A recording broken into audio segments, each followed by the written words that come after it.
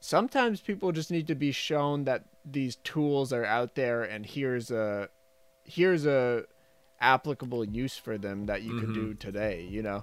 Because I think when Absinthe came out, it was very technical, you know? If you watch their tutorials, just like create a visual style over your video, and it doesn't go further than that. It doesn't show you something fun you can do with it. Yeah. You know, and I think we need more creative tutorials out there. We need information presented in a way that conveys the output of what you're gonna do.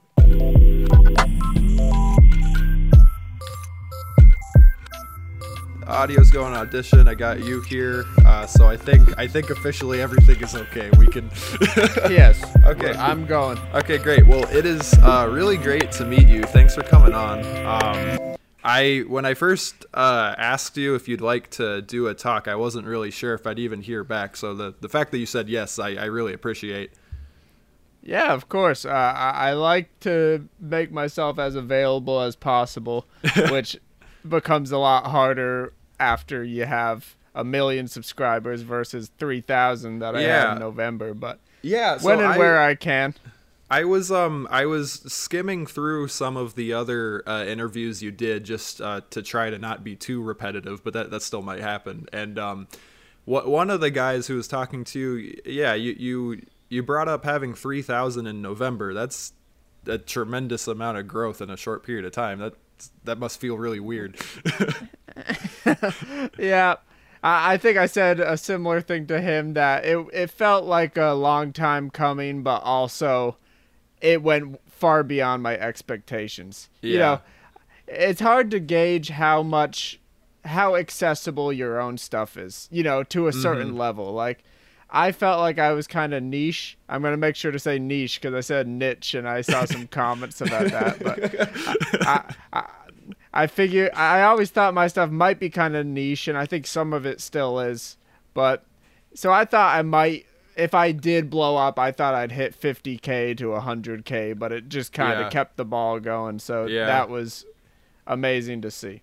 No, I mean, that's really incredible. I mean, I saw right now, it looks like you're like 1,090,000, but back in December, 100,000. So the fact that, you know, like 100,000 is an incredible milestone. So the fact that just happened like 11 more times is pretty. It is funny because YouTube, I actually just got them this week, or one's coming tomorrow. I got the golden play button for 1 million subscribers. Yeah. And the silver's coming after because they never sent me it. So I'm getting the 100,000 after the 1 million. So that's even great. YouTube couldn't keep up, I guess. I don't know. I know that there's like a diamond one too. I don't know if that's for 10 million or what, but that's hilarious to me. I think it's 10 million, and then at 50 million you get like your own unique one, but who's gonna hit 50 million? That's like a insane. Well, maybe like the Mr. Beast guy, that's about it. Yeah, Mr. Beast, he's on a tirade. Yeah, well, see, it's funny, you just said that your work is niche, but when I was first going through it, I really have found every sketch I've watched of yours like really, really funny. So I think that your consistency is really good. And there's this comedian I like named Gerard Carmichael, and I think he's really intentional with the work he makes. And something he said in an interview once was how he kind of believes that people find more connection and specificity. And he was saying how, you know, if you make stuff for like the lowest common denominator of appeal, then, you know, you're kind of scratching on the surface of what people find enjoyable. But if you make something with a really, really narrow perspective, in a weird way, people kind of connect to it more because they can kind of feel the intention behind it. Yeah, no, I really like that. And I think niche was more so that I wasn't seeing so much of what I was doing. You know, a lot of YouTube sketch comedy is that sort of punchline. You almost get the joke by reading the title kind of video, you know. So I think my stuff has a lot of relatability, and there's a lot of, like what you said, specificity. I'm looking at very specific things rather than like broader or appealing things. And and it was more so I just wasn't seeing a lot of success for something like I was doing, and that's where I felt uncertain how much appeal there would be. Yeah, it can definitely be a little bit frustrating doing something consistently for a really long time and then eventually just thinking like, am I crazy? Is there no appeal value to this? Like, am I just, catering to like this group of 100 people across the country? Yeah, it did wind up feeling like that because it was, my friends and I have a lot of friends who help out and act and play characters, and we were all like loving what we were making, and there was a lot of conversations like, what's wrong? Like, what is it? Just YouTube? Is it like Reddit? It was so hard to break through, and I think that hump and like reaching that hump is like the gauntlet. That's the test to see if you can like push through and make this work for yourself, right? Yeah. I have no idea how to appeal to Reddit. If I get 7-Up votes, it's a good day. Yeah, they're very temperamental. You don't know. Yeah. One day they'll hate you for self-promotion, and the next day they'll love you. Yeah. Like I faced a lot of that. Yeah. You were kind of talking to how your sketches are a little bit less broad, and they kind of focus on really specific jokes and whatnot. And I think that your titles kind of are good at hooking people because, like you said, it seems like it's going to be a little bit relatable or maybe a familiar concept. But I think that you really drive your jokes into completely unexpected territories. Like, recently you made the 99% of men make this simple mistake video, and when that, I don't want to ruin it, but like the place that goes to is just so out of left field of where you think it would start. Somebody might think it's going to start as like a very generic like BuzzFeed sort of like commentary on dating, but it goes somewhere completely different. So I think that sort of stuff can make your videos a little bit addicting, looking at the other ones and thinking what's going to happen.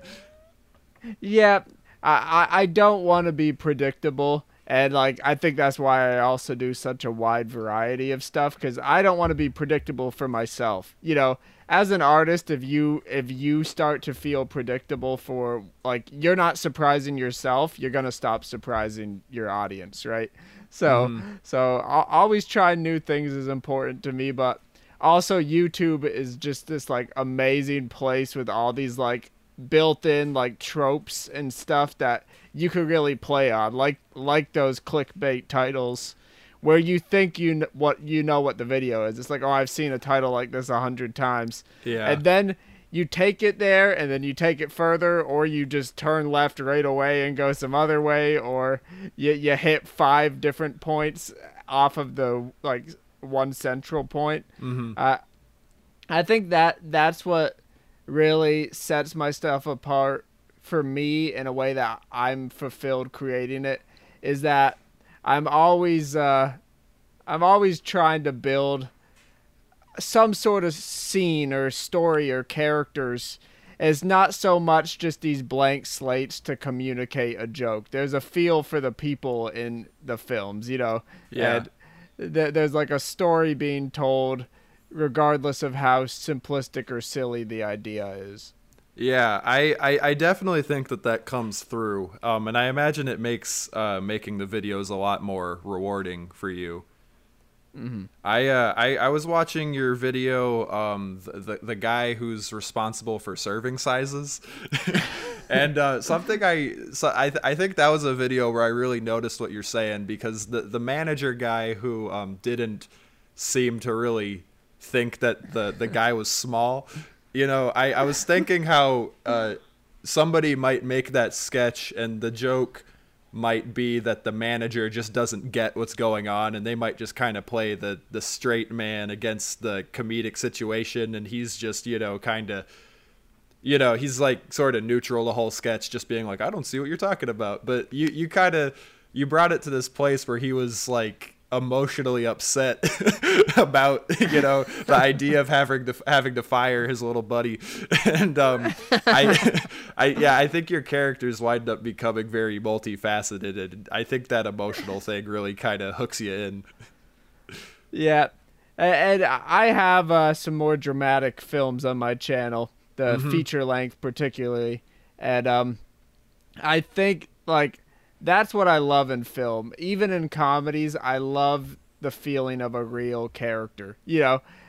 Somebody you could latch onto and be like, yes, I get that. And then you're laughing. Or you're laughing and then you're like, oh, damn, I get that. Yeah. Like you pull back and you're like, oh, wait a second. And, Yeah. And yeah. I'd love to talk to you about the features you make, because I watched Pretend That You Love Me, and I gotta say I was really blown away. I think that you did a fantastic job with that piece. It seems really personal, and I'm not even really sure what to ask you about it, but it sounds like you made it over the course of like half a year or so. Did you start that last summer? It came out last summer. Oh, okay. So I started it the summer of 2019, and from the first day of filming to like releasing it was about a year. Wow. So okay. It took it about a year to make. Yeah. Yeah. I thought it was really incredible. I don't want to ruin the film too much, but I think it takes some unexpected turns, and the first leg of it where those turns weren't even made yet. I thought that the performances were really, really good, and I felt a big emotional connection. And I'm curious, as a director, like how when you were first coming up with the idea for that project, how did you decide where you were going to start? Because I imagine, bringing in other people to be in a movie like that, you'd have to kind of explain the concept a bit, and how it's going to be filmed, mixing some natural conversation with scripted stuff. Like how I don't know, how did you start something like that? In some ways, I had been building up to it. I have this series called I'm Going to Be Famous that I touched upon some romance of my real life romance in. And I have a film called Island, which is, without giving away too much, it is the world's most abstract breakup movie. And yeah. I'm not sure even some people don't come away realizing that, but that's what it was to me. And there was these elements of reality where I love stuff like do you know like Kiarostami, like Iranian like meta cinema? Like I don't think I do. So there's a lot. There's this whole wave of this would be a whole separate tangent, but essentially there's a lot of filmmakers from Iran who create these very meta films that are, toying with the idea of what's real and what's not. And a lot of it stems from the Iranian government's strict control over what art can be. And so in this sphere where you have all these rules, they have to get creative to like get away with doing stuff. And these like meta films kind of branch off from that. And I've always found it an immense relatability there, because I feel we are also inundated with rules. It's not dictated by a tyrannical government that is controlling our art, but I think rules we put on ourselves, and rules that if you're trying to make it in the industry, things you're supposed to do. And I've always felt such a strong connection to that, because I'm like, how do you create a film different than how people want you to do it or tell you to do it? And I think that's the heart of what the Iranian meta cinema is. And so I got really attached to this idea of maybe things can feel real, or maybe things can actually be real, but it could still play as a narrative. And like, I think the impetus of Pretend That You Love Me came from this belief I had built up over the years that my struggles are inherently compelling. And I think that's the strongest thing my art has given me. It's, you don't need to exaggerate. You don't need to purely escape from reality. You can present your struggles, whether it is in a more abstracted way or in a very direct way, and people will relate because everyone goes through stuff. You know, everyone goes through, the specifics hardly matter. Everyone goes through heartache and loss and loneliness and all this stuff. And the belief that just presenting myself as is was not only very therapeutic, but I think it's very freeing for people who watch it, because they can be like, oh, my problems could matter too, and my problems could make for compelling art, and they could make for, they could inspire other people to be more open and express themselves. And so the more logistical answer is, the start of the film was, I don't want to spoil too much because the film is always playing with the idea of, is it real or is it not, even throughout. But there, I got the women who are in the film involved in this idea that, like, let's record ourselves going on dates, at dates, but you have to see the film because there are answers there. But and we essentially just took it scene by scene. I had no grander plan, and the real world does come into and out of the film many times in ways I couldn't have premeditated. And I grew very disinterested in scripts a couple years ago, and I haven't scripted anything since, because I like the looseness.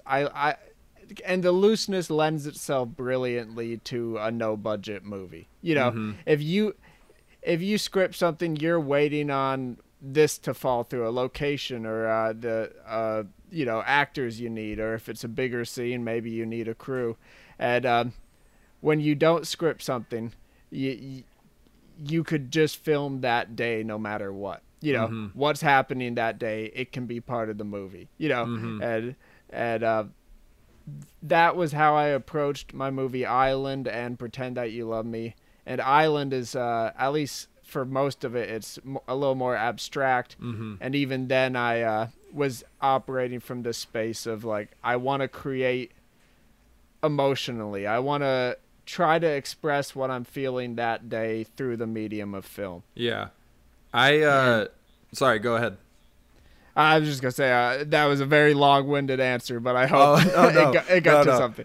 That's honestly about how long I tend to talk with people as well. So don't feel bad about it at all. I completely understand. I agree with, like, everything you just said in terms of wanting to make things non-traditionally and, finding ways to get art out there, even if it means, breaking some conventional rules like scripting or, mixing like natural with planned. And for one thing, I think it's really great that you explained the inspiration from those Iranian movies, because I think that brings a great context. I never would have thought that unless you told me. I'll have to look into that wave of cinema. With Pretend That You Love Me, when you started to integrate the real world into the movie world, it really blew me away, because I realized that the story and the sorts of feelings that were going to be transmitted, it was just going to be elevated to a whole new level that I didn't anticipate with the initial story. So I think that you were really successful with that. And with Island, I have not, I feel bad saying this, I have not had a chance to finish it. I had to stop watching it just because of how my day was scheduled. But I watched like the first half hour, and same thing. I think that your resourcefulness really comes through with how you make things. And I went to film school here in Arizona, and I think film school really drives a lot of conventions into your head in terms of you have to do this way and you have to check these boxes or else people won't like it or people won't get it, your idea won't come across. So I think there's a lot of people out there who want to make art, but they take, you know, maybe 5 times as long to get an idea out there as they could because, you know, they're, you know, carefully premeditating when they could just be, you know, trying stuff and making stuff. So I think it's really incredible that you're able to make stuff at such a high quality without scripts. And I think that just comes with, you know, a lot of practice. I think I always say I'm not doing anything like anyone else couldn't do. You know, obviously I have years of experience and practice, but I have a Blackmagic Pocket camera and I don't do any lighting ever. I hate lighting. I just use available lights or a natural light. And it's just like I've always said, get rid of the stuff that annoys you about filmmaking, you know, because there are these conventions. It's like, oh, you do need lights. You got to make it look like a film. It's like, no, why can't it just look like life? You know, why can't I just capture like a room dimly lit or not looking like cinematic or... And so I hate lighting because I think it slows everything down, and I try my best to be incredibly efficient, and I think that's important. And so I got rid of lighting. I didn't like writing scripts, so I got rid of that. And then I just practiced with what was left, you know, and figured out what can I create. I got rid of these things that were making it a bore for me, so now it should be fun. So let's do that, you know. And Yeah. I think my shorts and features feel very different, but they come from a similar school of improv and make it up as you go.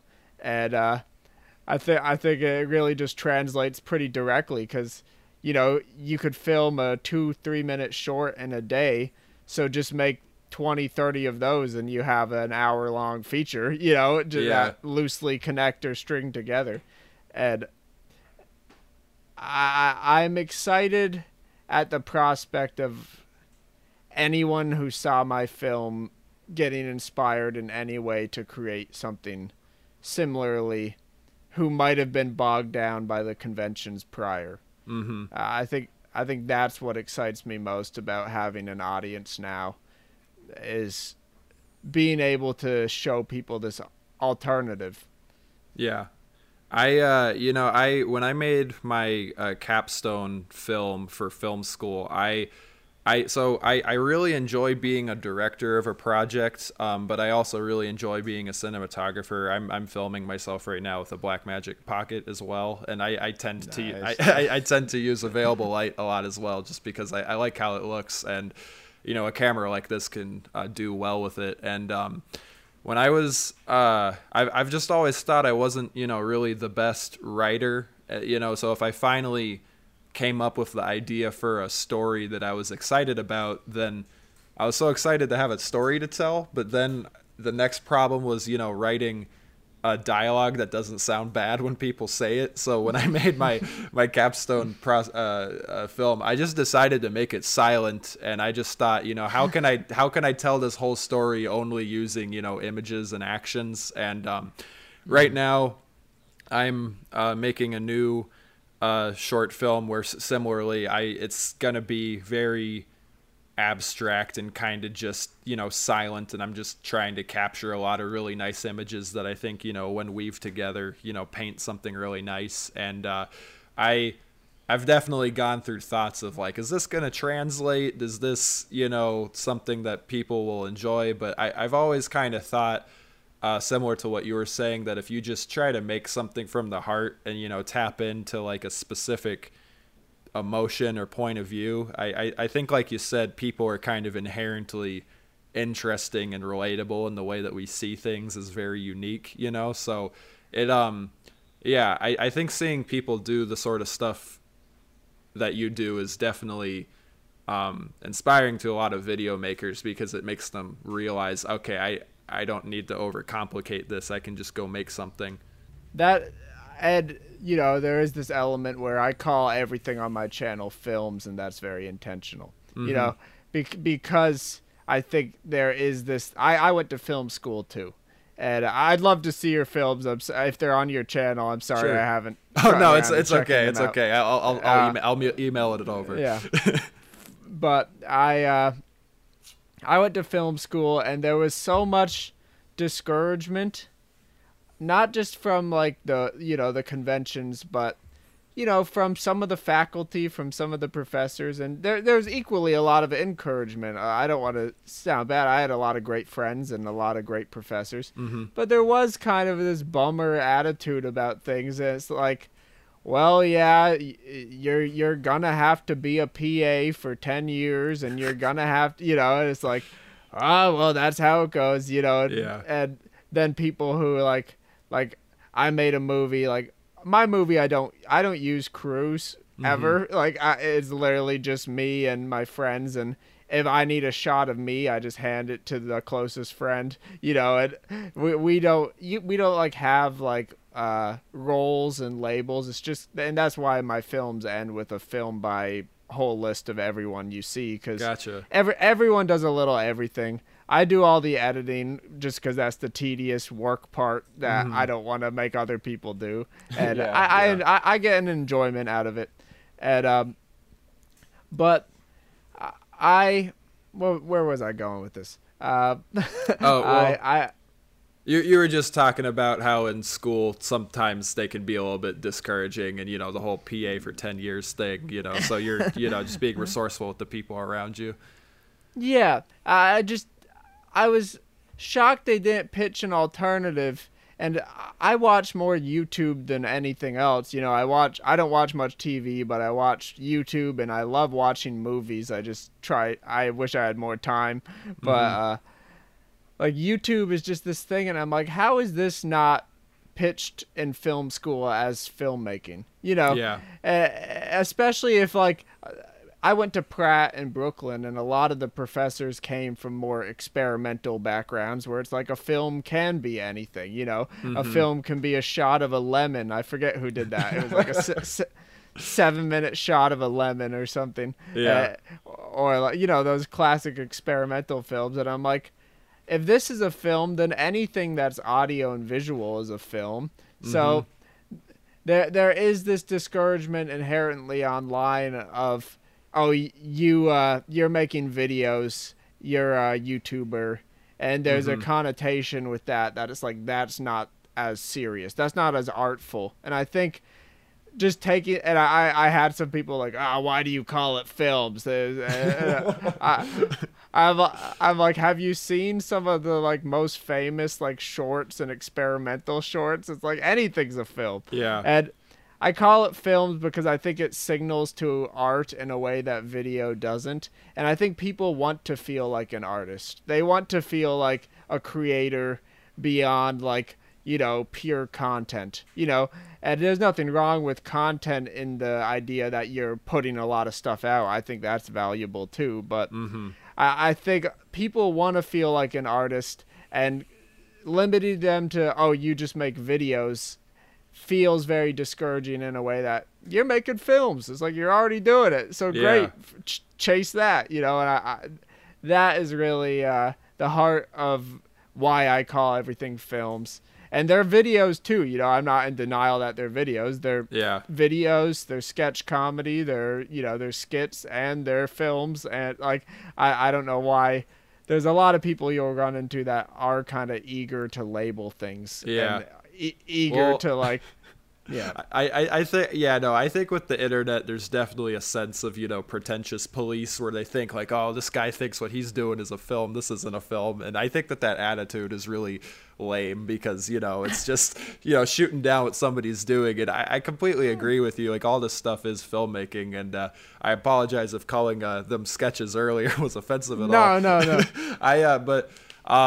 Yeah, the first time I think I really was introduced to that idea was I was watching Every Frame a Painting video essay about Chuck Jones, who, did a lot of really famous Looney Tunes. And the essayist Tony Zhao, he referred to Chuck Jones's Looney Tunes episodes as some of the greatest films ever created. And I remember thinking like, oh, well, of course I really, really like cartoons, and in my head, I never really thought of, an 11-minute cartoon as a short film, but, that's totally what it is. And then Bo Burnham, who, directed his movie 8th Grade and got distributed by A24, I was listening to him in an interview, and the interviewer was saying, you're the most successful YouTuber of all time because you left YouTube and went on to make a feature film that's in movie theaters. And he said, I don't agree with that at all, because there's a lot of people on YouTube right now that people care a lot more about than me.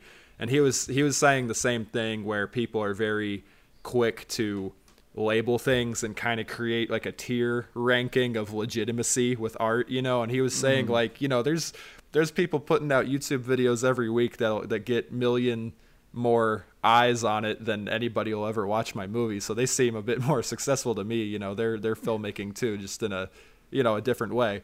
So I think that sentiment's really beautiful, because I agree that people want to be artists, and I think that art is kind of put on a pedestal a little bit in our society, where people think that the artists they see were born that way, and they think, oh, well, I'm not an artist, so I'll never be one. And I'm a firm believer that everybody should draw, because drawing's just a fun way to spend time, and it will show you, hey, I can make something from nothing, even if it's a little wonky looking.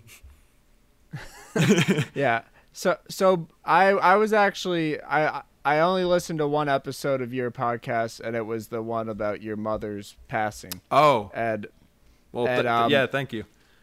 Yeah, and it was really beautiful, and I'm really sorry to hear about that. And as you know, my dad passed away from cancer. Mm-hmm. And you said a lot of things, and maybe we could go into our parents a little, but you said a lot of things about art, and that really resonated with me. And the big one was that idea that everyone wants to create, we're just discouraged by society, and society sounds like the Joker meme, but yeah, it's no, very go true. Ahead, yeah. It's very true that, like, this idea of there's creative people, and people go, I'm not a creative person, I'm not an artist. It's like, have you tried? It's like, because your hands can draw too, your hands, your voice can sing too. It doesn't have to be good right away. Like, the people who are creators that, like, are good, like most people, I'm sure there's some people that just have natural talent, and they're like singing opera at the age of 3 or something. But, most people just practiced. And I think too many people are just so bogged down by the things they feel they need to do, and like they got a job they hate, and they come home and they're exhausted. And another thing you touched upon was how supportive your parents were of your art, and I'm very similar in that I've known I wanted to make film since I was 8, and there was never a doubt by like my mom or my dad or even my stepdad that I should go like to film school and pursue this thing. And after film school, I was just kind of bumming around doing YouTube. I had a very lucky situation where I had an apartment to stay in, so I could live off of like pennies, like just pocket change. But I'm incredibly fortunate for that. But I think a lot of people I see are lacking that encouraging support system from a young age. And the friends I went to film school with who graduated and stopped making stuff, there is a very consistent thing where their parents were always kind of telling them to get a practical career and kind of writing them about loans, and it's like kind of guilt tripping them about the whole experience. Yeah. And I don't think that support system could be underrated. And I just think it's up to us as artists to look at the people around us and offer them a new support system, or offer them, because it's never too late, right?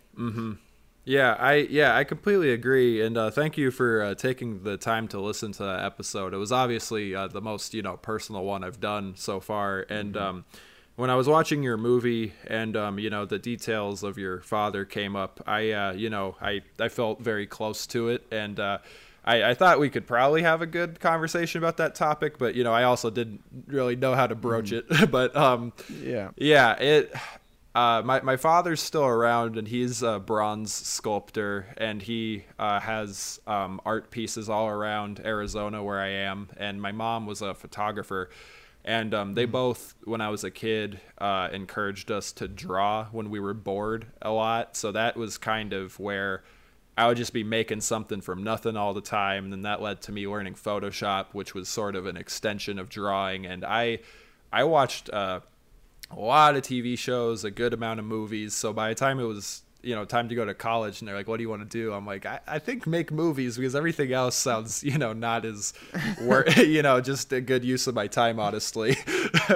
Yeah. And I agree. Having that support system, I'll never know what it would be like to not have that. I can only look at my friends and, listen to their stories of, their parents being concerned about what they're doing. But, I have friends where I've, tried to give them the pep talk of, you can be an artist even if it's not for your career. I have one friend where she's had very regular desk jobs her whole life, but when we've hung out before, I've sort of showed her how to use DaVinci Resolve color grading software, and she took to the ideas of, shadows and highlights and midtones really quickly, and, she was playing around with it, and she thought, oh, this is fun. And I'm like, yeah, it's kind of like a video game in a different sense. You're just having fun on the computer, just, instead of having a new high score, you have something that you're proud of, I suppose.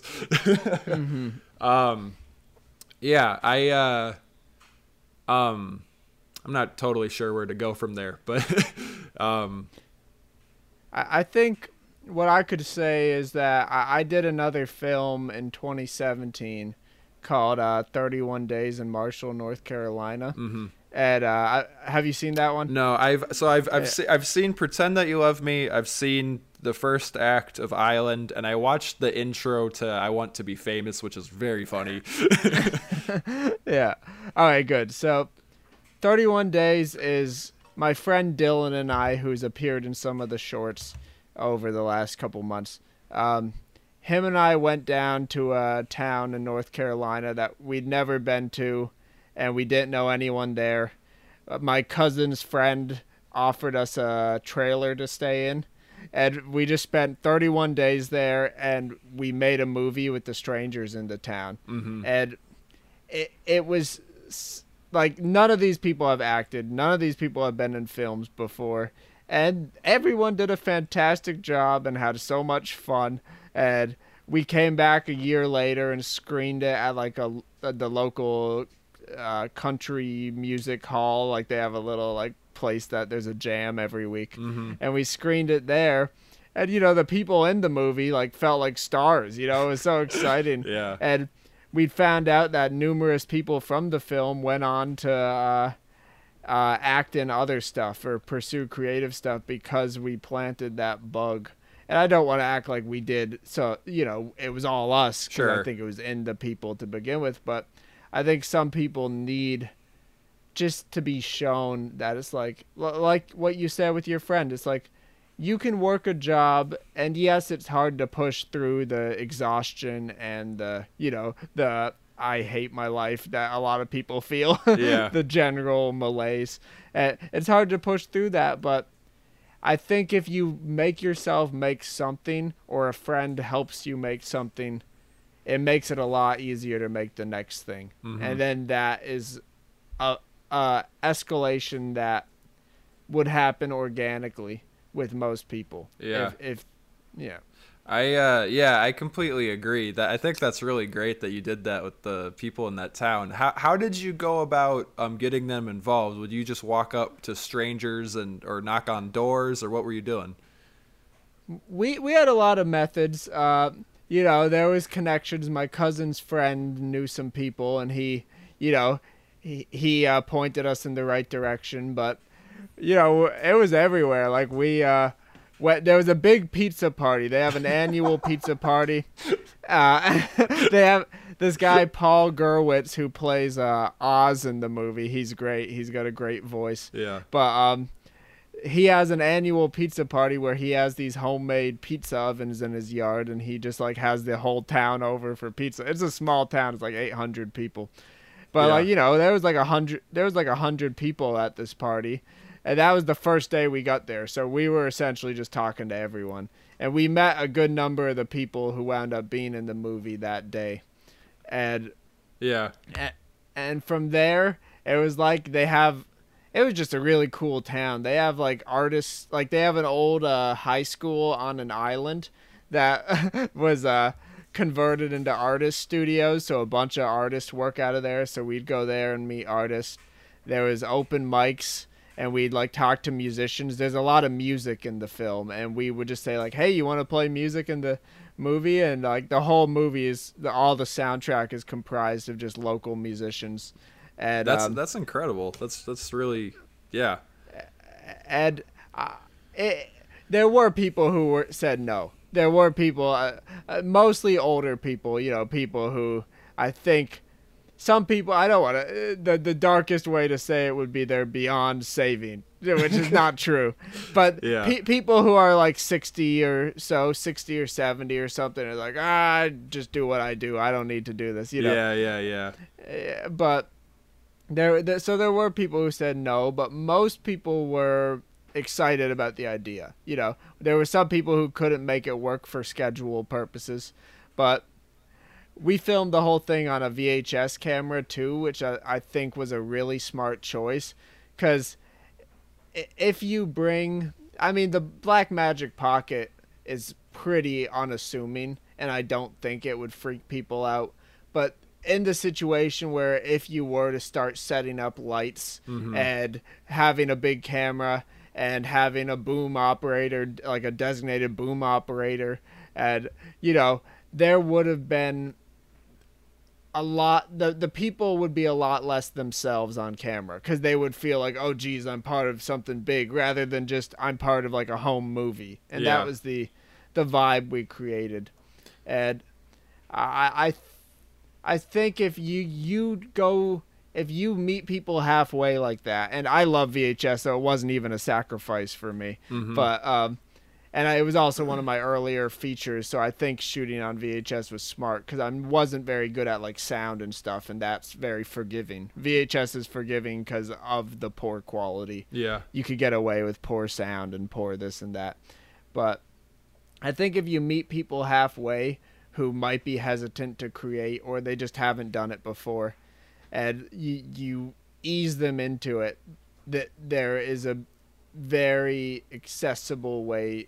Almost anyone would say yes, Yeah. Even the people who said no, I think if they were there the day of a shoot and they saw how easy it was, they probably would have been like, hey, let me get a line, Yeah. Or, Yeah, no, I completely agree. I think anytime you're in public, it's definitely the boom pole that kind of blows your cover, because everybody has a camera of some kind. So, even if you have like a nice lens, they think, okay, this guy's a photographer. But if you have a guy walking around with headphones and all these cables and shit, that's when people start wondering if you have permits, or like what the heck is going on. yeah. And you're talking about not doing any lighting earlier. I have a weird relationship with lighting where when I'm watching a movie that has really beautiful lighting, I think, geez, that's really elevating the shot. I should probably learn this a bit. But I own some, but for the most part, I really enjoy window light. And if you just have like a reflector or something and some nice light coming in through a window, and you just make sure you shoot at the right time of day, you can get away with not doing too much. But anytime I'm doing like green screen work, that's when I typically set up some lights just to make sure that I can key it out properly. And sometimes I'll be getting set up early, so I'll go be my own stand-in, and I feel just the heat of the lights hitting me in the face, and I realize like, man, I'm asking all these other people to do this, and for me it's uncomfortable for just a minute, and it just reminds me that a lot of my time is spent having other people in front of a camera do what I tell them to do, and then you're more used to it because you're your own actor in just about everything you make, so that's a little bit different. But And I think that's another really powerful tool to get people comfortable. You know, being on camera with them, you know, being like, I'm doing this too. And I often like playing the, you know, I don't know the word. I like playing the jerk or the guy who's a bit over the top. Yeah. Because then they don't feel the pressure to command the screen. You know, they don't. Because you're already doing it. So then they're just like, okay, I'm reacting to this. You know, I react. And that it also helps that it's improv, and a lot like my stuff is so loose, like the people involved can say whatever they want and we'll run with it. But but I get what you're saying about the lights, and I think it's good you have, even if you still make them go through with it, it's good you have that hesitation, like I'm making these people do this, right? Because, you know, through film school I was on numerous sets that were miserable. It was it was literally 14, 18-hour days. You know, you show up in the morning and you leave at 4 a.m. or something, and you're like, they got like 2 scenes done. What was happening that whole time? And they have way too many people. They have like 10 crew members, and most of them are only working like 1/10 of the time, and otherwise, and it's just there's fun to be had on a set regardless, because you're creating something. You know, at the end of the day, it's a bit more miserable if you're like a PA and you don't know the people. And, you know, because I've done a few freelance PA like gigs, and I'm like, I never want to be on a set again. But I have sorry, no, go ahead. I was just going to say it's good you have that hesitation, because I think if they didn't get it from those experiences, there was a lot of people from film school that seemed almost oblivious to how they were wasting people's time. You know? Yeah, completely. There was one instance where I was on a film set that was pretty disorganized, and it honestly started to give me a bit of an anxiety attack, because I was just thinking like, fuck, I'm in the middle of nowhere and this is going on a really long time and I don't know what's happening.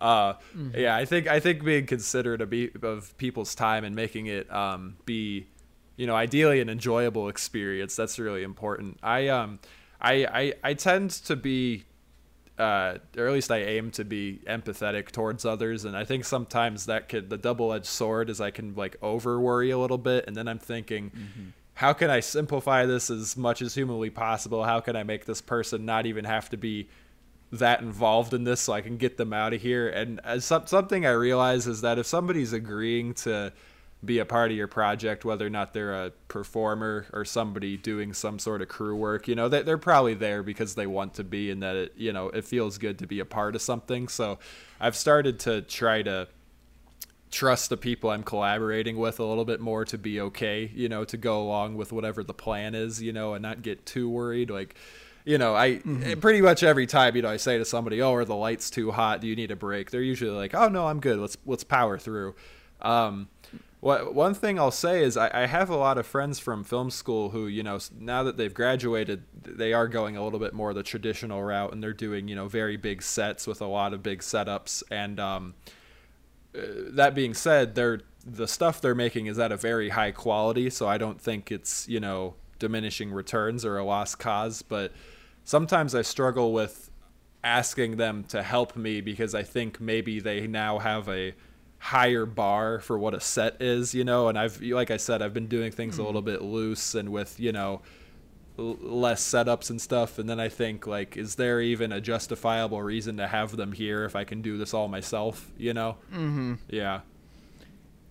And once again, yeah, it is a struggle. You don't want to go too far either way. You don't want to give yourself a panic attack worrying, but there is a consideration to be had, and I think like those horrible sets were often, in my case, just because they overplanned. You know, they got every light from the film department, and they spent literally 4 hours setting it up. And what you were saying about window light and natural light, I think it's less about, like, you see a movie with beautiful lighting and you're like, yes, of course that's beautiful. But I think it's less about, like, oh, window light and available light isn't as beautiful. It's more about being able to recontextualize our ideas of beauty. And And being able to take a step back and be like, maybe imperfection is beautiful too. You know, not there's. I never want to say the other thing is wrong, but I think often people on the other thing say our thing is wrong, or you know that you know, and maybe that's anxiety from myself talking, and it's not quite that case. But no, I think describing it as recontextualizing what's beautiful is like a really powerful statement because you know, like film grain, for instance, or lens flares are technically imperfections, you know, and maybe like I know Roger Deakins is a purist and he doesn't want any of that shit because he says he wants it to look as real life as possible, but it's a lot of effort you got to go to do that, you know. So I think you know, I've made some videos before where it's a mix between Blackmagic footage, which looks very clean, and you know, iPhone clips coming in as well, you know, and those are two very different looking things, but I think, like you said, like phones are a part of our life. It's a very specific way of viewing things, so I think incorporating that in modern art is important. And I think imperfections usually get very romanticized with age. You know, when VHSs were going on, it was, you know, the highest standard, and now people have some nostalgia around, you know, the way VHS looks, you know. So similar, I think, like, okay, well, these iPhones are going to get old, so maybe one day people will be romantic about, you know, the digital noise from iPhone footage, which right now sounds a little bit silly, but I can totally see that happening. well, I think you're absolutely right, because there was a lot of people in film school that, you know, were obsessed with like shooting on film and, you know, creating period pieces, which is like an insanely ambitious thing, and most of them couldn't really pull it off. Yeah. But there was this like obsession with the old, and I'm like, you realize you love that old thing because the people back in the day were creating with their modern technology. You know, those people were creating something honest and true to their times using the available technology. And it's like, you love it because of the honesty. Of course, you can love the aesthetic too, but like you're saying, it's like, speak to your times a little and use an iPhone, use a minimal, you know, a camera, mini DV or something, because that's going to age the same way. And Lord knows there's going to be film students in 2030 or something, or 2040, like buying like old iPhone 7s to get the aesthetic, you know. It's gonna happen. Yeah. And then like having to use proprietary like systems to like use the files. They're like, oh, we gotta use the, you know, it's gonna happen. And I think speaking to your times and yourself and how you live is so important in any art form.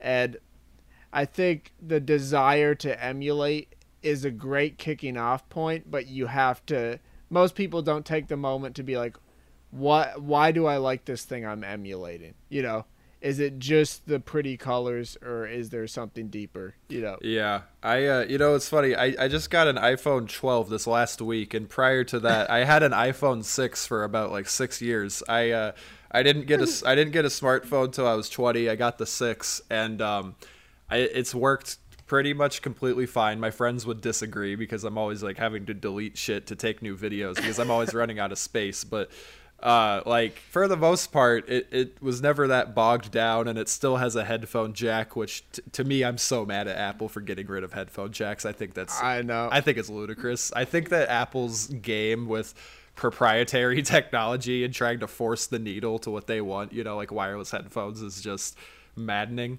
And when I was at the Verizon store, the guy said, "Hey man, I gotta ask, why did this take you so long? Like, why do you have this?" and I said to him, like, you know, this is like one of the most incredible pieces of technology of all time, and it was brand new like 6 years ago. I think we should be designing things to, you know, last a little bit. I don't like the idea that the one you're selling me right now is going to be in the ocean next year. Like that's insane.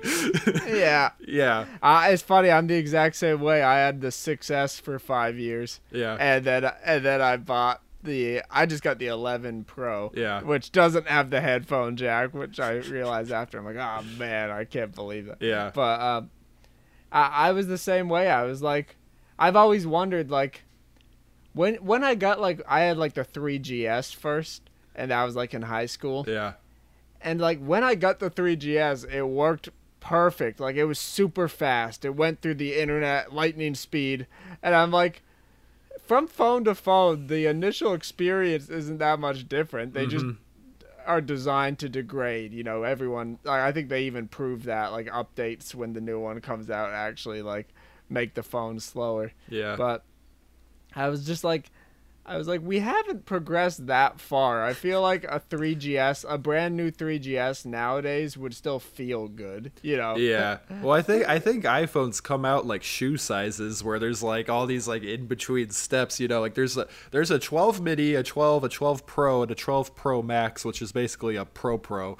And fucking it's I just, you know, and like they're still selling the 11 simultaneously. They're saying, "Oh, but the 11's good too." So, and you know, I'm pretty sure like Steve Jobs, I think it was maybe confirmed that he would withhold technology to delay the rollouts. Like I remember they put a video camera in the iPod Nano when it was all long, and I'm pretty sure they had the capabilities of doing that for a long time before they released it.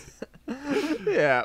I always wonder that too. I'm like, even with stuff like graphics cards and a computer, I'm like, are they really just discovering like how to create these like small increments to like, finally we figured out how to do a little more power. Finally, we did it again. Yeah. Like, I don't know how they can't just release like a beefy card from like 2025 today. Yeah. Because I don't see how they don't understand how to get there ahead of time. You know? It really makes me laugh picturing like this eureka moment in the lab where they're, you know, NVIDIA, they're all like making the 3090s, and there's some guy in the corner like tinkering with the circuit board, and he's like, "Oh my God, we have the 3100, everybody."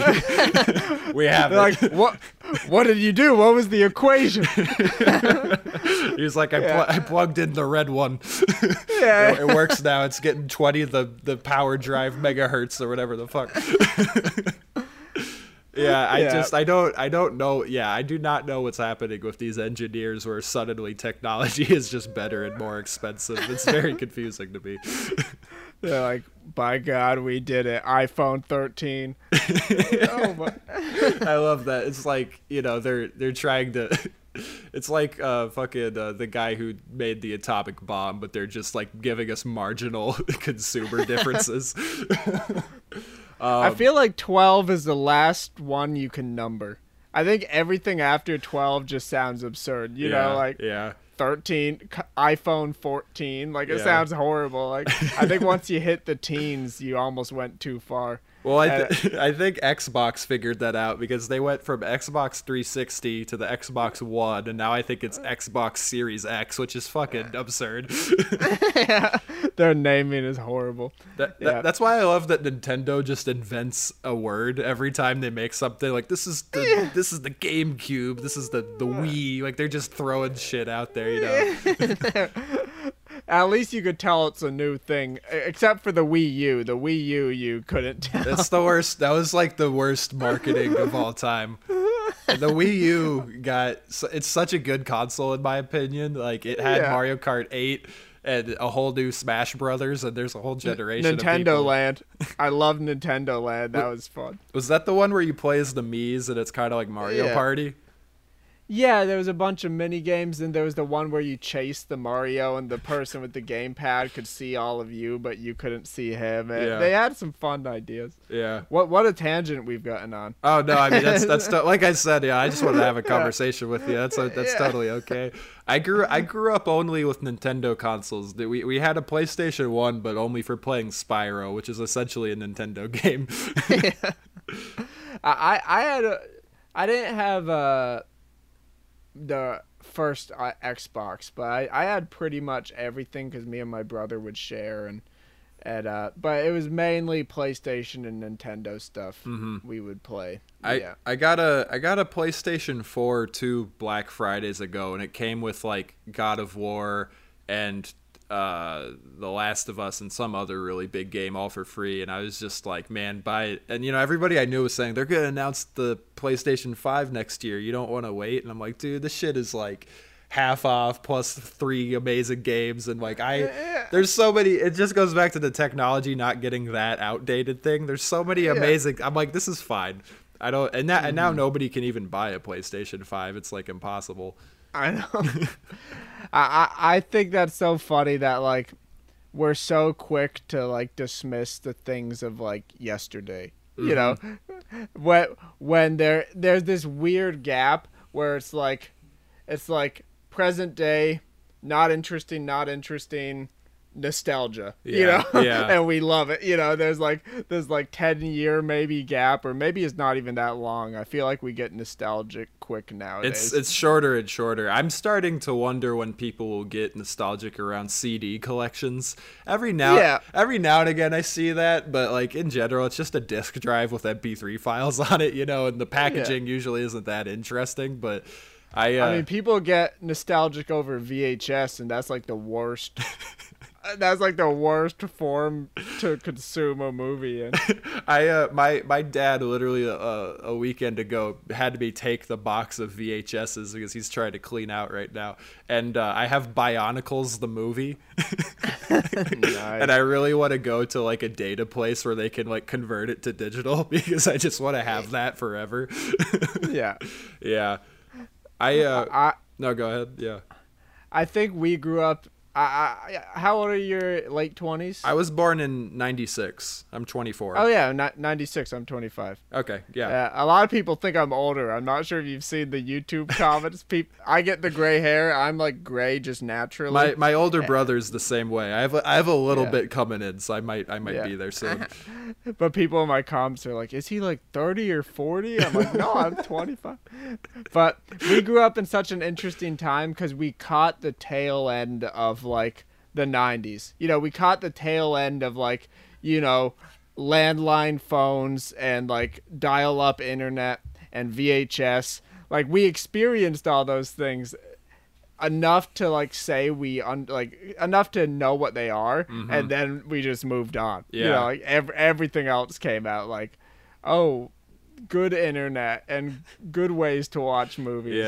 No, I try to be easy to impress, honestly, because I think it's so easy to be like, oh fuck, my 5G isn't working or whatever the heck it is, and I'm like, this is amazing. I think I've said this a lot. I think historically speaking, our generation is going to be like one of the more interesting ones, because I think the thus far the first half of our life was pretty technologically withheld isn't the right word, but there wasn't as impressive stuff going on. You had a Game Boy Color that you had to, if it was nighttime, you couldn't play it because it didn't even have a backlight. And now we have like flat screen TVs in our pocket all the time. So the curve is crazy. And I always think about how anyone our age who has kids, their grandkids are going to be like, oh, my grandparents were born in the 1900s and they had dial-up internet and fax machines and VHSs. Like we're going to seem like boomers, Yeah. It is so weird to think about how you're inevitably going to become the out-of-date people, and that was another thing I really latched onto that you said about your mom, is that you said she didn't choose to become that curmudgeon, or she didn't choose to become that, oh, I don't understand that's for the kids, Yeah. And I think it's important. That was interesting to hear because I never considered that, because that is a choice. It is a choice to just like let yourself get lost to the times, and just latch on to the past, and not, because like there's a lot of those people in our parents' generation and grandparents especially that don't even try. It's like it's like you hand them a computer, they're like, how does this work? It's like, we didn't have a tutorial, we just started clicking around and we figured, I can't pinpoint the time when I like knew how to like open up the internet or do this or that. And obviously if you're young and you grow up with it, there's a much more logical learning curve. Yeah. But but I think that it is a choice, and it was a really beautiful thing you said, because I think when you were talking about like the music she listens to, and how you know, how she was always involved with like the things that you were involved with. Yeah. And not in a way that was like humoring you, but in a way that she was actually Yeah. compelled by them.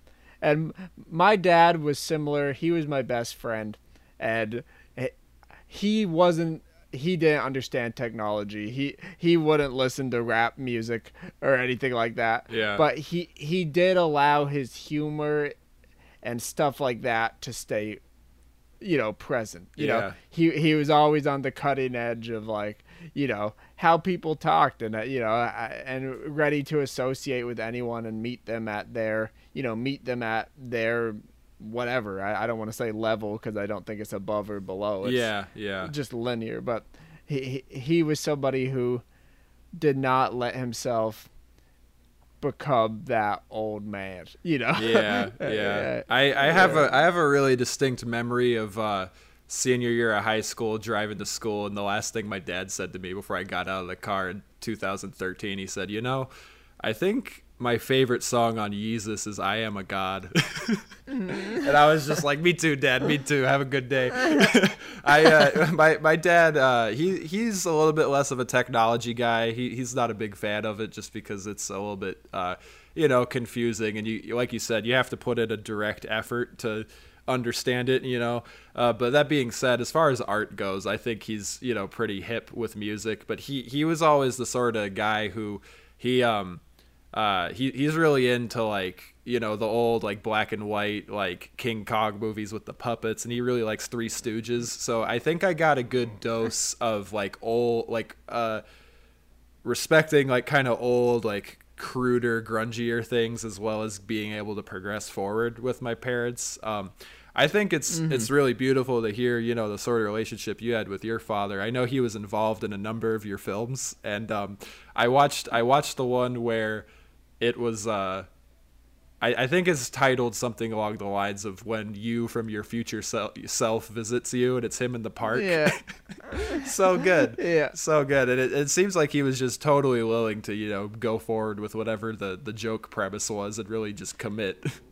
Yeah, and half the time he'd come up with it, you know. That was really the joy of it, that we were always, you know, collaborators. And I try to treat everyone like a collaborator rather than someone who is helping me with my thing. And I think that's important. But him, more than anyone else, he was always saying it was like our channel. And he's like, subscribe to our YouTube. And he was like awesome. And, you know, he was willing to just go with anything. And there's a funny thing, because he's such a funny guy, and he was such an outgoing guy, but I once again relate it back to, I think anybody can be under the right circumstances, because he also, you can't tell from the films, but he would stumble at every 4 out of every 5 takes. He would mess up the words, and you know, he'd say the wrong thing. And I don't have scripts, but I mean, just like getting the words out.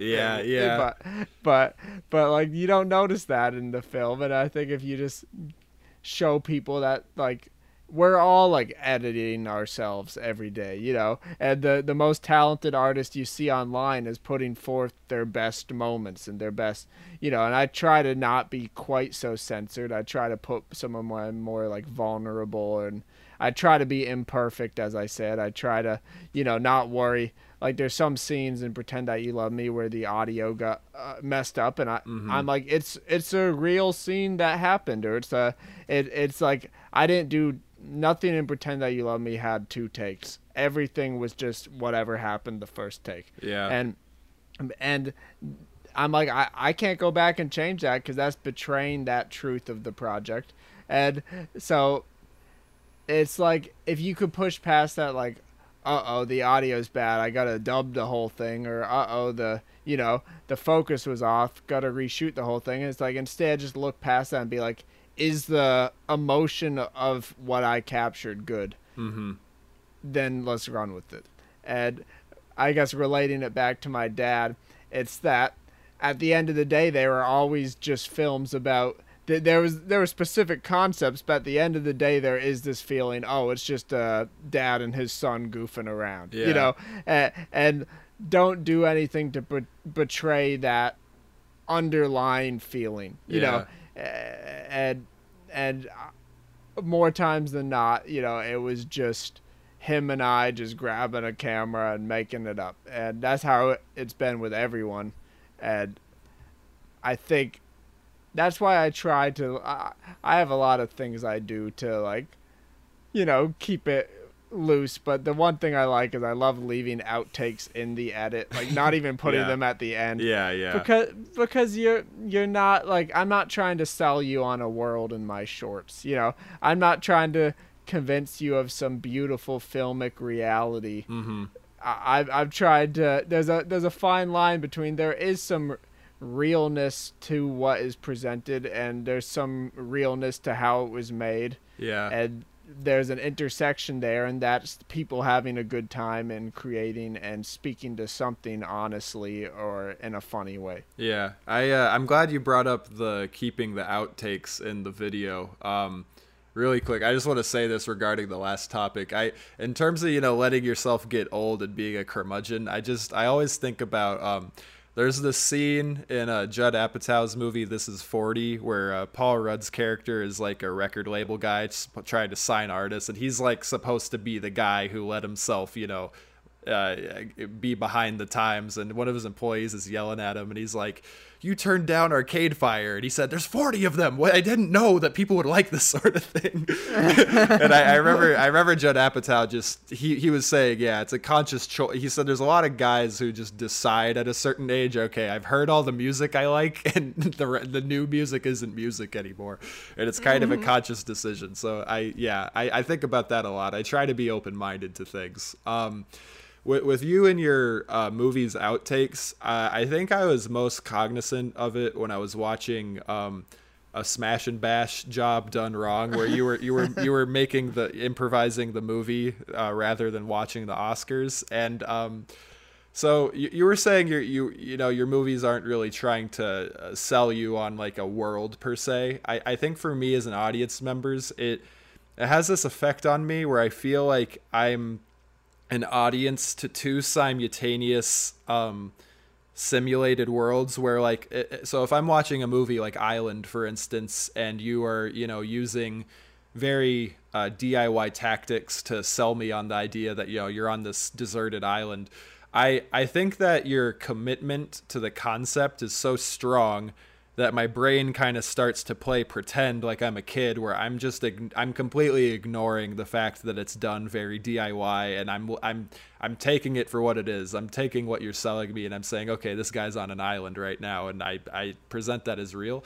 So with a Smash and Bash Gone Wrong, I'm totally taking it seriously. I'm totally thinking, okay, there was a crime committed. This guy's calling up his employees. But the parts where it weaves in and out, and your friends start cracking up and laughing, and it kind of breaks for a second, then the other part of my audience brain, it feels like I'm watching a group of friends have fun and a group of people create something, and I'm able to kind of have those two viewership experiences at the same time, where I'm kind of weaving out of like realities, I guess is a way to say it. And I think it creates a very happy kind of viewing experience where it just kind of makes me smile, and it reminds me of like when you're a kid and people are just playing pretend, or even maybe without a camera, and you're just kind of committing to a bit or like a game, so it's but then once you guys get back to business and you re-enter the scene, I'm back in it because the drama is so high. I got to be committed to what's going on in the story as well, besides just watching you guys make it.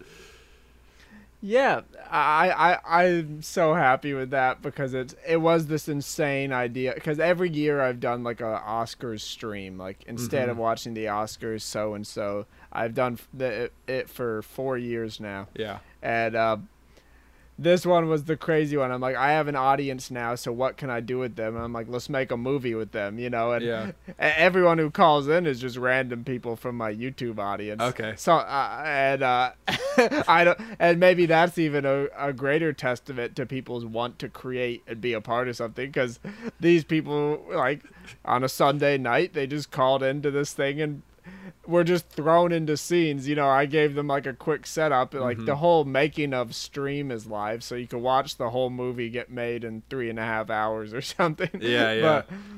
But that was the, you know, I've always wanted to shoot a feature in a day, and then like doing it in like 3.5 hours is hilarious.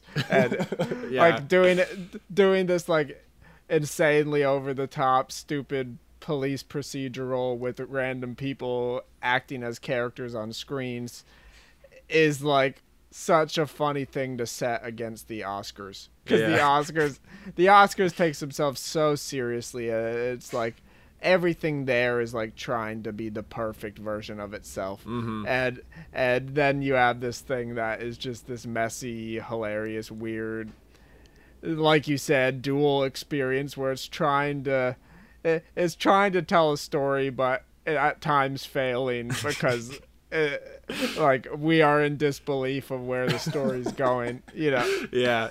I try to laugh away from the microphone because I tend to completely ruin the audio, but it's all really funny. I noticed that you did all the other, doing this instead of watching the Oscars. I thought the one where you were just calling people you love and telling them you love them is really beautiful. I get a sense of just very of genuine sincerity from you, which I think the world needs a lot more of. I was wondering, did you start? I think I know the answer, but did you start the series just kind of almost in a little bit of protest of like an award show, or like it taking itself too seriously? Like where does your disdain for the Oscars come from? That's a loaded question, because the first one was actually part of I'm Going to Be Famous. Okay. Instead of watching the Oscars, watch me take a bubble bath. It was part of the performance art plot line in that. And I don't know. I think my friend Max and my friend Calvin and I have handled them. I think it was Max and me at first, and then Max and Calvin, and throughout those 4 years. So I think the first one, instead of watching the Oscars, watch me take a bubble bath. We didn't have a point, but looking back on it, I guess the point was that the Oscars are just as much worth watching as a guy taking a bubble bath. Sure. Which is kind of surface level. And then we kind of repeated ourselves. It was, instead of watching the Oscars, watch me eat 2 Domino's pizzas or something. And that one was very abstract and weird, but it really amounted to the same point. Yeah. That like Oscars dumb, this dumb, you know. yeah. And then finally the third year I had that phone call on, instead of watching the Oscars, watch me call people I love and tell them I loved them.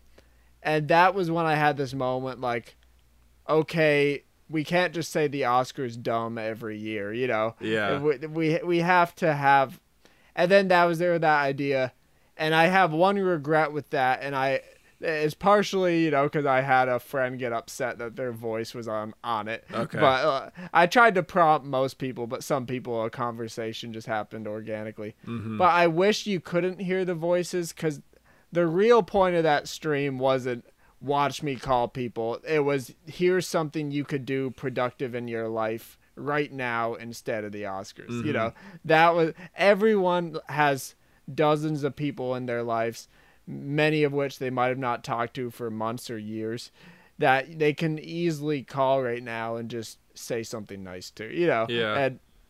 And how much that can mean for someone. You don't know how hard of a time somebody's having.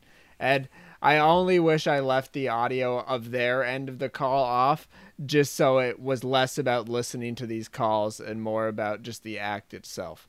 And then this year was obviously just the absurdity of making an entire movie during a night when a bunch of rich people are celebrating movies. Yeah. No, sorry. And that was that was just to show you can make a movie. You can Yeah. make a movie. Yeah. Right now in 3 hours, and who cares what it is? It's a movie because it's 40 minutes. That's the Oscars official length for feature length. It's Yeah. 40 plus minutes. So it's just Yeah, I think that's a great evolution from saying, Oscar's dumb to, here's, a beautiful thing you could do instead of Oscar's dumb. And then, why don't we be creative in lieu of this Oscar season? Last year I was thinking the Oscars would be really weird because, way less stuff came out in 2020 just because, theaters weren't open so much. And I was thinking like, oh, is Margot Robbie gonna get nominated for being Harley Quinn in Birds of Prey? Like, what's the bar gonna be this year? And something I don't know how familiar you are with it, but the movie that won Best Picture, Nomadland. Have you seen that or looked into No. it too much? I've heard opinions from both sides, people who love it and people who have reservations about it. I think it was made very similarly to how your North Carolina movie was made because the director Chloe Zhao, she kind of largely does not script things and she uses everyday people that she comes across in her travels. Mm-hmm. So I went and saw it, and it was the first time I've ever seen a movie in a theater where I was the only person in the room, which was and it was a good movie to do that because it's kind of so like the lead actress Frances McDormand, she's pretty much the one famous person in there, and I think she blends in as a civilian, for lack of better words, really well, and it's a very isolating movie because basically she's a nomad, she's living out of a van, going across the country, and that's just how she lives, but from stop to stop she comes across really just, I don't even know if I want to say interesting. It's not that they're not, but, they're just ordinary people. There's not anything, they're just people. And through that, there's a lot of really nice conversations and relationships developed. And from what I read, the director kind of tries to not script things, very loosely create scene setups and, just use people who are around. And it just makes me so happy that a movie like that is getting celebrated in that way and that it won Best Picture because I try not to put too much stock into like the awards themselves, but I'm aware that there is sort of this cultural like legitimacy that happens where legacy media, whether or not it's the news or whatever it is, it's kind of like they're putting their stamp of approval on what, people are supposed to like or what is art, so it makes me happy that something made so loosely got the highest acclaim, so yeah. To me it's a double-edged sword because there was a similar sentiment around Parasite winning. It was like, thank God a foreign film took home Best Picture, and I think the Oscars doing that almost sent the wrong message. And maybe it signals to a change in how they'll handle things, though I don't think that was the case this year. But, they've always kept foreign films separate in a separate category. And then suddenly they're allowed to win Best Picture. Yeah. And then it becomes like, I think the message it sends is like, finally they made a foreign film worth watching. Like that, or they finally made a foreign film that's better or can compete with American movies. And I don't think that was their intention. They weren't out to do that, but I think that's what less inquisitive or less curious audiences would take away from that. Like, let's watch Parasite, and that was the best. I love that, but I don't think many people would take the next step to explore foreign film. Sure. Because I think a lot of the best movies ever are foreign films, and you just I'd love if it was a step forward to the Oscars, just getting rid of the foreign category and just looking at world cinema as a whole as what came out, because it's such a strange system that it's like each country gets to support send in one movie or something to be nominated, and it's just like, what if like Japan made like 5 of the best movies one year, and only one is represented. I think that happened one year with like, I think it was Shoplifters. Yeah, and I something love else. that movie. I think it's incredible. Yeah. Yeah, that came out, and there was something else from the same country that just like was also Burning. I haven't seen Burning. Oh, I've heard it. I've heard it's great. Was that the same country? I don't want to mix it up, but I think that might have been the double one year where like people felt like they both should have been nominated, and they weren't. Sure. Yeah. I completely get what you're saying. I'll admit I actually have not heard that sentiment before, where people are saying, "Oh, a foreign country finally made a movie worth watching." I understand where that worry comes from, though, for sure. I'll say for me, I felt really optimistic isn't the right word, but it made me really happy with what happened with Parasite, just in the sense that most of the people I knew who were going to go see it saw it before the Oscars. And I think the reason I saw a big influx of people rushing to go see that movie is because the plot of that movie is really, it takes unexpected twists and turns, and the name doesn't even really tell you what it's about. It's almost even kind of a mislead. And for me, at least, when I saw Parasite, I was really blown away. And anytime I see some art I really like, I try to tell people, you got to go look at this. And when I was telling people to watch Parasite, I was telling them, trust me, it's really good. And I can't tell you anything of what it's about, because it would kind of defeat the entire purpose of seeing it. And I think that in this day and age, when people are a little bit more suspicious of how they want to spend their time and whether or not they want to trust the opinions of others, I thought it was really encouraging to see a lot of people coming away with the same experience, where I would talk to people and they say, I had no idea what I was getting myself into, and I had such a great time watching it. So in a way, I had a bit of an encouraging view on that season, just because the specific movie at hand, whether or not it was Korean, I just saw a lot of people being kind of surprised with what they were watching. I saw it a second time in theaters with a friend, and he hadn't seen it yet. And when one of the twists was happening, he kind of grabbed my arm and he's like, "What's going on?" And but I actually was not aware that countries are only allowed to send in one film. That sounds really ludicrous, because like you're saying, like one film, that means you got to pick one genre also. What if what if Korea made the best comedy of the year, but they have this drama, so the comedy gets yeah. And I guess it's obvious I wasn't being that literal that people are literally saying that. But and I think if you run in, like, if a lot of your friends are filmmakers, or even if you're a filmmaker and you've shown your friends a lot of stuff over the years, they might be more inclined to explore further. But I just wasn't seeing that around Parasite, people taking that next step, because I wasn't somebody who was as enamored with Parasite as most. I thought it was an incredibly solid, good time. I was never bored, but I wasn't like stoked to watch it again.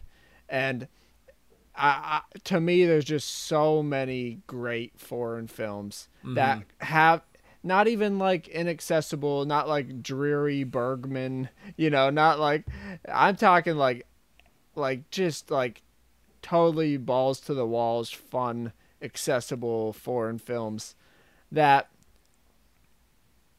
wouldn't get the same patience from as many people as Parasite, because there isn't this mainstream appeal and mainstream success behind it. And I guess that Parasite winning does not affect or change that. It signaled to that problem for me in a way that annoyed me, that I don't think many people would like take your suggestion to go see a movie if it wasn't currently doing really well in theaters and currently, having a lot of hype online about it, Yeah, no, I mean, that makes complete sense. And I actually have a friend, Christian, who's a really amazing filmmaker, and he And I think he kind of follows some of the same principles we've talked about today. Like he uses a digital Bolex camera, which is a really weirdly specific camera. And it only shoots up to 1080p, but he's like, I don't really fucking care if this is 4K. I like how this camera looks, you know?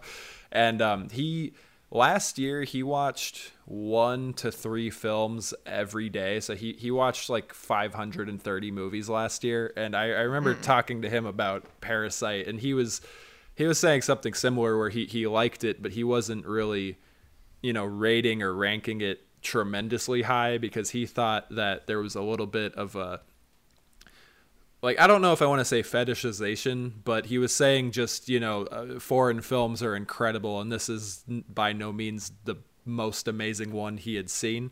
So he was saying, you know, I liked it, but I don't know if I want to say it's 5 out of 5 stars because to him he had seen so many other impressive things that nobody, you know, has even heard about. I really like seeing what the action movies coming out of Bollywood and India are, because some of the stunts and the effects like make the stuff that we do over here look so uninspired. Like they're doing the most insane things that, you know, executives over here would be like, what do you mean you want to make a human wrecking ball out of 80 guys who are all clones of each other with machine guns coming out of their mouth? I know. It's so, you see something like that, and then you look at like how grounded most like superhero movies try to be. Like even Marvel movies, which take themselves less seriously, still try to be pretty grounded visually, you know? And you just see something like that and you're like, why are they not having fun with this stuff? You know? Right. And there's some scattered examples. Like I think the Guardians of the Galaxy movies have some fun shots, and they're probably the most expressive of any Marvel movie. Yeah. And I think there's just this bewilderment for me looking at like, you had like how many $1 million and you did this? Like, also, this is just totally my own thing, but I find it so ridiculous that we've all agreed $1 million is a logical amount to spend on a movie. We're like, yeah, more money than anyone will ever have in their life. Yeah. That makes sense to make a piece of art. You know? Well, those are like $100 million. I know, they're 100. What $1 million? Like I remember in film school, you know, a teacher would say this movie looks extremely cheap. It was probably only $1 million. And I was just like, come on. The people who are like, yeah, wow, that was only $1 million. It looks great. It's like, what do you mean only? You've never seen $1 million in your life, and you're never gonna see $1 million. It's like any amount, and that's why like my movie, like Pretend That You Love Me, cost me $0, and that to me is just like, I'm like, yes, it's not. It doesn't have this lighting. It doesn't have this sheen of professionalism and polish. But it's just like, you know, you don't go into that movie like, God, how much did this cost? You know, you don't go, cost isn't even in the equation.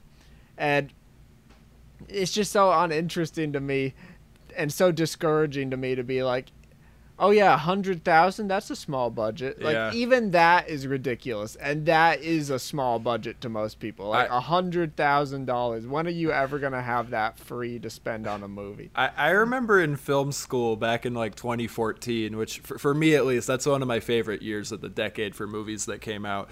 I remember my teacher said, you know, I just went and saw Whiplash, and I thought it was really good. I thought it was a really good testament to, you know, making a good story cheaply. He said, you know, when I was watching Whiplash, I thought you could probably make this for $70,000, you know, and that's you know, dirt cheap. And yeah, 70 grand, you know, that's like 2-year salary for a lot of people, you know, for some people 5-year salary. And, you know, it's in the context of movies, that is considered, you know, one of the cheapest things you can do.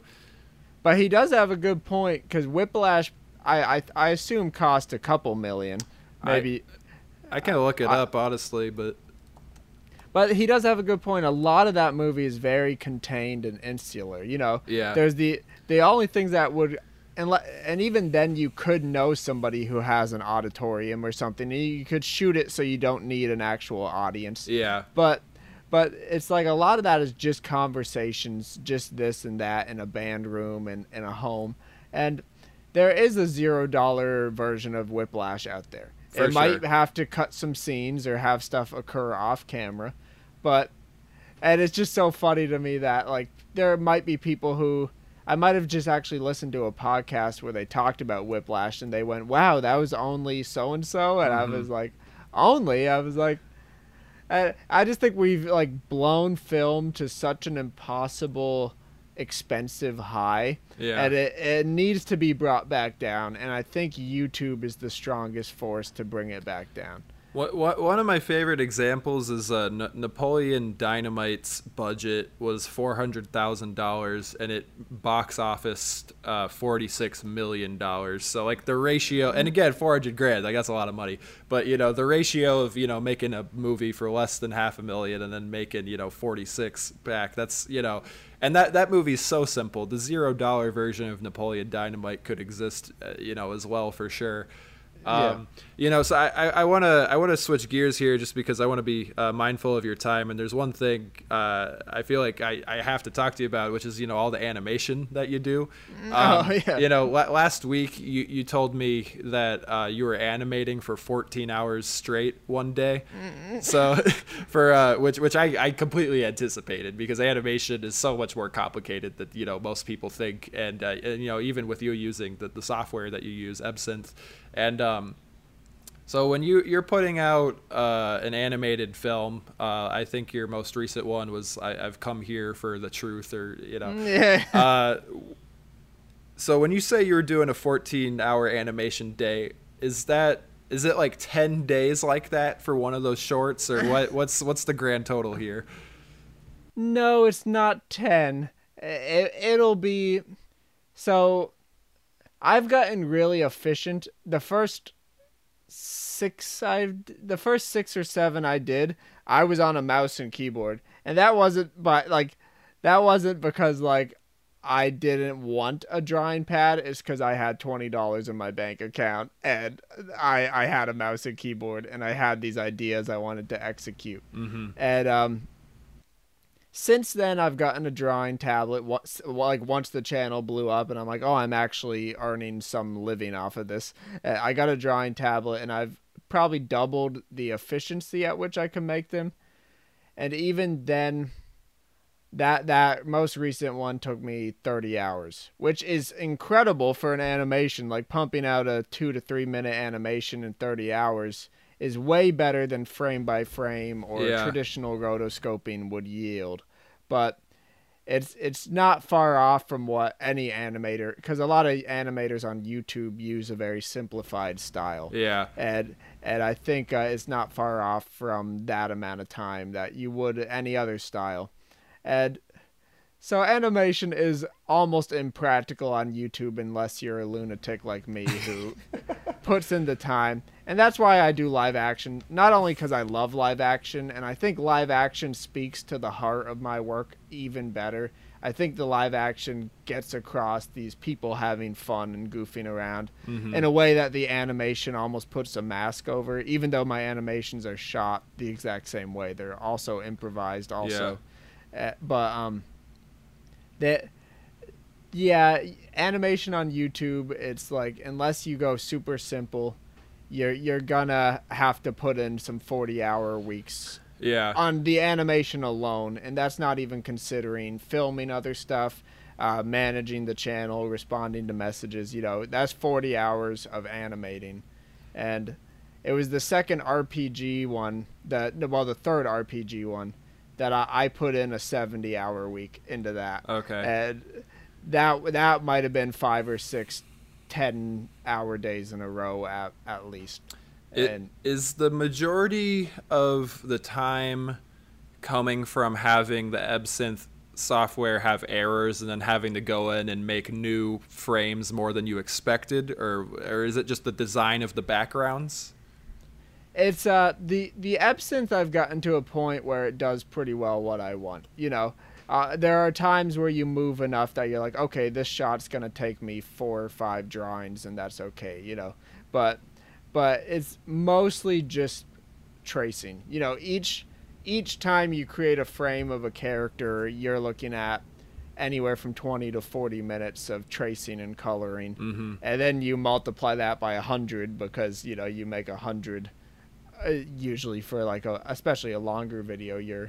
I'm working on one now that I don't want to give anything away, but I'm a lunatic because it's gonna be like a 10-minute animation. Yeah. And it's gonna be worth it for the payoff, but it's gonna. Yeah. That's what I was working on this week, and I just was doing it before we called as well. Okay.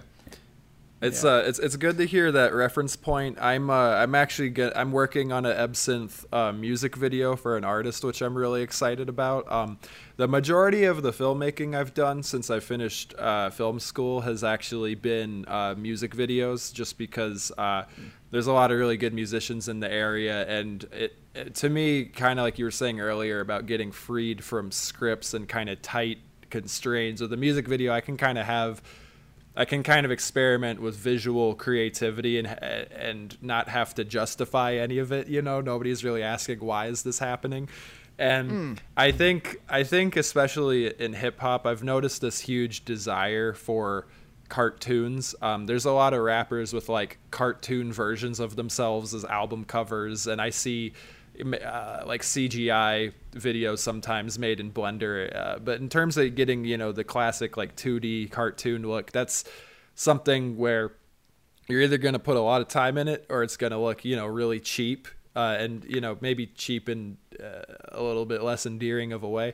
And this artist where I'm going to be doing the Absinthe video with, 3 years ago I had failed and gave up on doing a frame-by-frame music video because I was completely delusional that I could draw a few thousand drawings in Photoshop's timeline editor, So when I found out about the Absinthe software where you could just film stuff and then convert it into a new look, like a cartoon, I think it's a really amazing tool, and I'm really excited to make something in that style.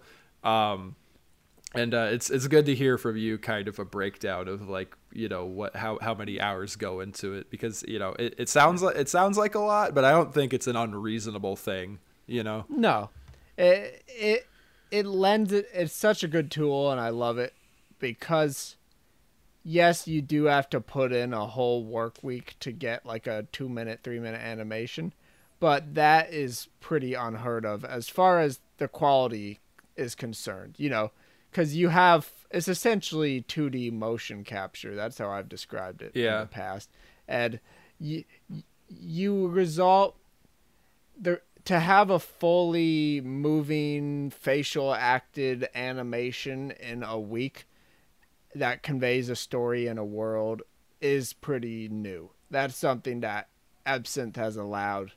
And I just drew a blank. I want people to like. I put the tutorial out on my channel, how I animated this video, and I wanted it to be part entertainment, part informative enough to like give people that like go and do it. Yeah. And I've seen a lot. Like there's so many people doing it now, and the Absinthe. I don't know if it's actually called EB Synth, but I call it Absinthe. Okay, well, I call it Absinthe. Some Yeah. people I've heard call it the other thing. But the Absinthe team reached out to me, and they sent me a graph of their downloads. And it was like, it went from it was like 200 times on a spike the day I did that video. Yeah. And then you see the results of that on YouTube. There's dozens, if not hundreds of people doing the Joel Haver style. Yeah, is what I've seen that meme- around lately. Yeah, the meme has become, but and that is just one example of how you could show people, here's something. I bet you never considered you could do animation. Well, here's this, Yeah. or I bet you've tried animation, hated it. Here's another try to not hate it. I found out about Absinthe a few years ago because Corridor Digital is really good at kind of talking about new creative solutions a little bit earlier than a lot of people. And I remember thinking, this is incredible. I got to make something with this. And I literally forgot it existed and just never made anything. And I'm pretty sure I had seen some of your sketches before. And, I was like, okay, this guy's doing cool stuff. And my buddy wound up sending me your tutorial, and that's what sent me down the rabbit hole of your channel. And I realized like, oh, I already like this guy's stuff, and I thought it was really great that you were willing to kind of put out your process in full and make it not only just an explanation of how you make stuff, but a little bit of a step by step, because I think the more information and education is free of charge, the more we'll just have good ideas out there in the world, and that people are very, you know, clenching of, you know, these proprietary ideas, you know? And I drew a little bit of a blank too, but I've just wanted to say to you, like, I'm glad you made that tutorial video. I was hanging out with my musician friend who we're going to do the music video for, and I actually had him watch that with me because I wanted him to be aware of how we were going to make what we were going to, because, you know, musicians and video makers, our processes are very different, and it can be kind of mysterious to each other. And I kind of believe in having transparency so that they have a more firm mental picture of what I got to do to get something done in a certain period of time, you know, so then that way I'm not just telling them 70 hours of work and they have no idea what that means. And I remember we were watching your tutorial, and it gets to the point where it kind of breaks the fourth wall, and like the video we're watching is inside the video. And I remember he turns to me and he just says, "How is this possible?" He said, "How does this exist?" Yeah, I wanted it to be a little weird, like, wait, how did this happen? And yeah. I'm glad people have latched onto that video, because, you know, I saw Absinthe, like, I've been doing them since 2019. I did like three, maybe four before the RPG one, and I put in all the work and they just never took off. So I was like, these aren't worth it, you know. Until the RPG one, I'm like, oh, maybe they are worth it. But, you know, I saw it in like 2019, and I did a music video for my own song with it. That was the first thing I did with Absinthe, and then I did the Galactic Emperor, and then I did some of that. And I'm kind of shocked because, you know, I didn't see, like, I saw people running tests with it, like animating over existing stuff, trying to give it like a new style. But I didn't see anyone creating like original content with it and just filming themselves live action and creating animations. And I didn't think I was doing anything that crazy, but it was the tutorial video and I guess the explosion of the RPG that I was like, sometimes people just need to be shown that these tools are out there, and here's a applicable use for them that you could do today, you know?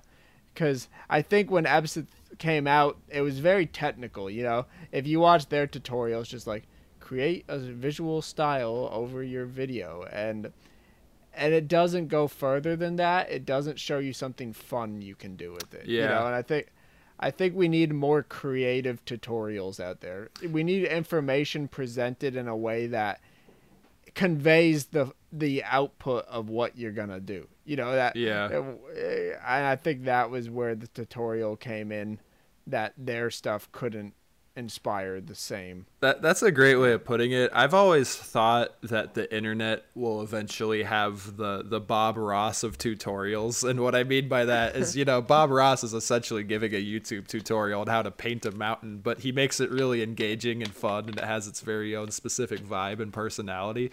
And, you know, so many tutorials are like, "Hey guys, I'm Jim from FXFX, and today it's like, hey man, I already know what you're gonna show me. That's why I clicked on the title. So like, you know, trim this first minute," and then, you know, and then from there, like you said, it's very technical and usually not showing something super fun you can do with it. I think the best thing you did with your tutorial is you showed how you could wear like a hat that would, in a silhouette, change the shape of your head and your body, and how then you could use that to like make new possibilities. So like there's gonna be a scene in my video where I'm gonna have somebody release like a cage of geese, and I was thinking like, okay, well, as long as I can find a cube shaped thing like a box, I can have him do the motion, and then, you know, so I think it's like it's almost like a form of like magic, you know, where you're able to, you know, maybe not have a big budget to go to these sci-fi locations or have all these crazy props, but if you have a object that resembles another one, you can just replace it out and do, very creative solutions. I think the craziest realization I had with Absinthe is I was like, this opens the door to anything. Like, yes, a lot of people have said, like, dude, you should make a whole movie. And I'm like, God, I want to, but God, that's insane. Because I think I have, like, across all 20 of my animations, I don't even have an hour yet. Mm-hmm. And the prospect of, like, wrapping my head around, like, doing all the animating I've ever done, if not more, for one project, and then like that's taken away from like the weekly shorts, and then I probably wouldn't be doing as many animations for the channel. Mm-hmm. But just so it would take a lot to commit to it, but just the idea that's like I could make Star Wars from my home now. I could literally make Lord of the Rings. Like I like it would be animated, but there's no limit to what I could create with this thing. Yeah. And that's like just the power of these tools, because yes, movement is tricky. So like you can't unless you draw like every frame to the point that you're just doing rotoscoping at that point. Yeah. Like full on rotoscoping, but you can't have a crazy fight scene and a lot of movement and action unless you're ready to put in the time for that. But you can have dialogue and creatures and scenery and alien worlds and planets and weird shaped things and, unhuman characters. And it's just so exciting because even if I'm not crazy enough to commit to that, I hope somebody out there is currently working on it. And I don't know that. So some homebrewed, like, Star Trek, Star Wars, like their own universe, that like they could bring to life now because this technology has been shown to them. I was planning on having some fight scenes, so hearing you say that that's especially difficult makes me a little nervous. But I'm gonna try to commit to it. I want to have a character fighting himself essentially, so I'm gonna use like another guy of the same height and kind of like draw this dude's face on both of them essentially. I think you could get creative with it, and either you accept a lot of the glitchiness, which is what I do when there's a lot of movement. I just accept. Or if you there is a way to create mask that limits the glitchiness that I haven't even really dabbled with because I don't shoot on a green screen. Mm-hmm. But or you could like just do stills, kind of do like an anime style fight where like it's like you get the wind up frame and they go, and then you get the contact frame, like still edit. It really depends on. There's a lot of ways you could execute it where it wouldn't be such a pain. So I don't want to discourage you. No, you're not discouraging. It's just it's funny to hear coming from you, especially having so much success with it. Going the anime way with stills is honestly a very smart thing to do.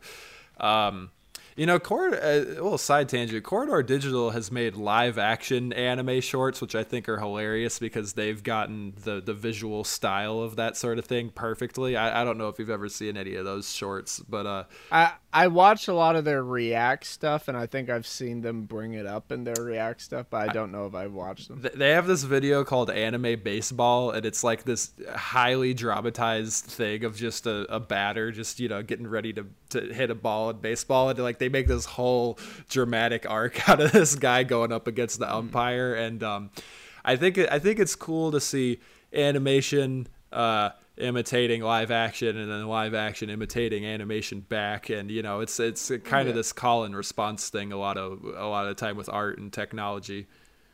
Mm-hmm. And I think Absinthe is cool because it's kind of a midpoint between live action and animation, and it's a way of shooting that most people could wrap their heads around because they've filmed a friend with a cell phone, or they've set up a cell phone on like a tripod, because that's all you really need. You don't really need good picture quality for Absinthe as long as it's clear enough for it to trace the lines. So it offers a gateway into a world of creativity, because I complain about this a lot with my friend Trent, who's in a lot of the videos.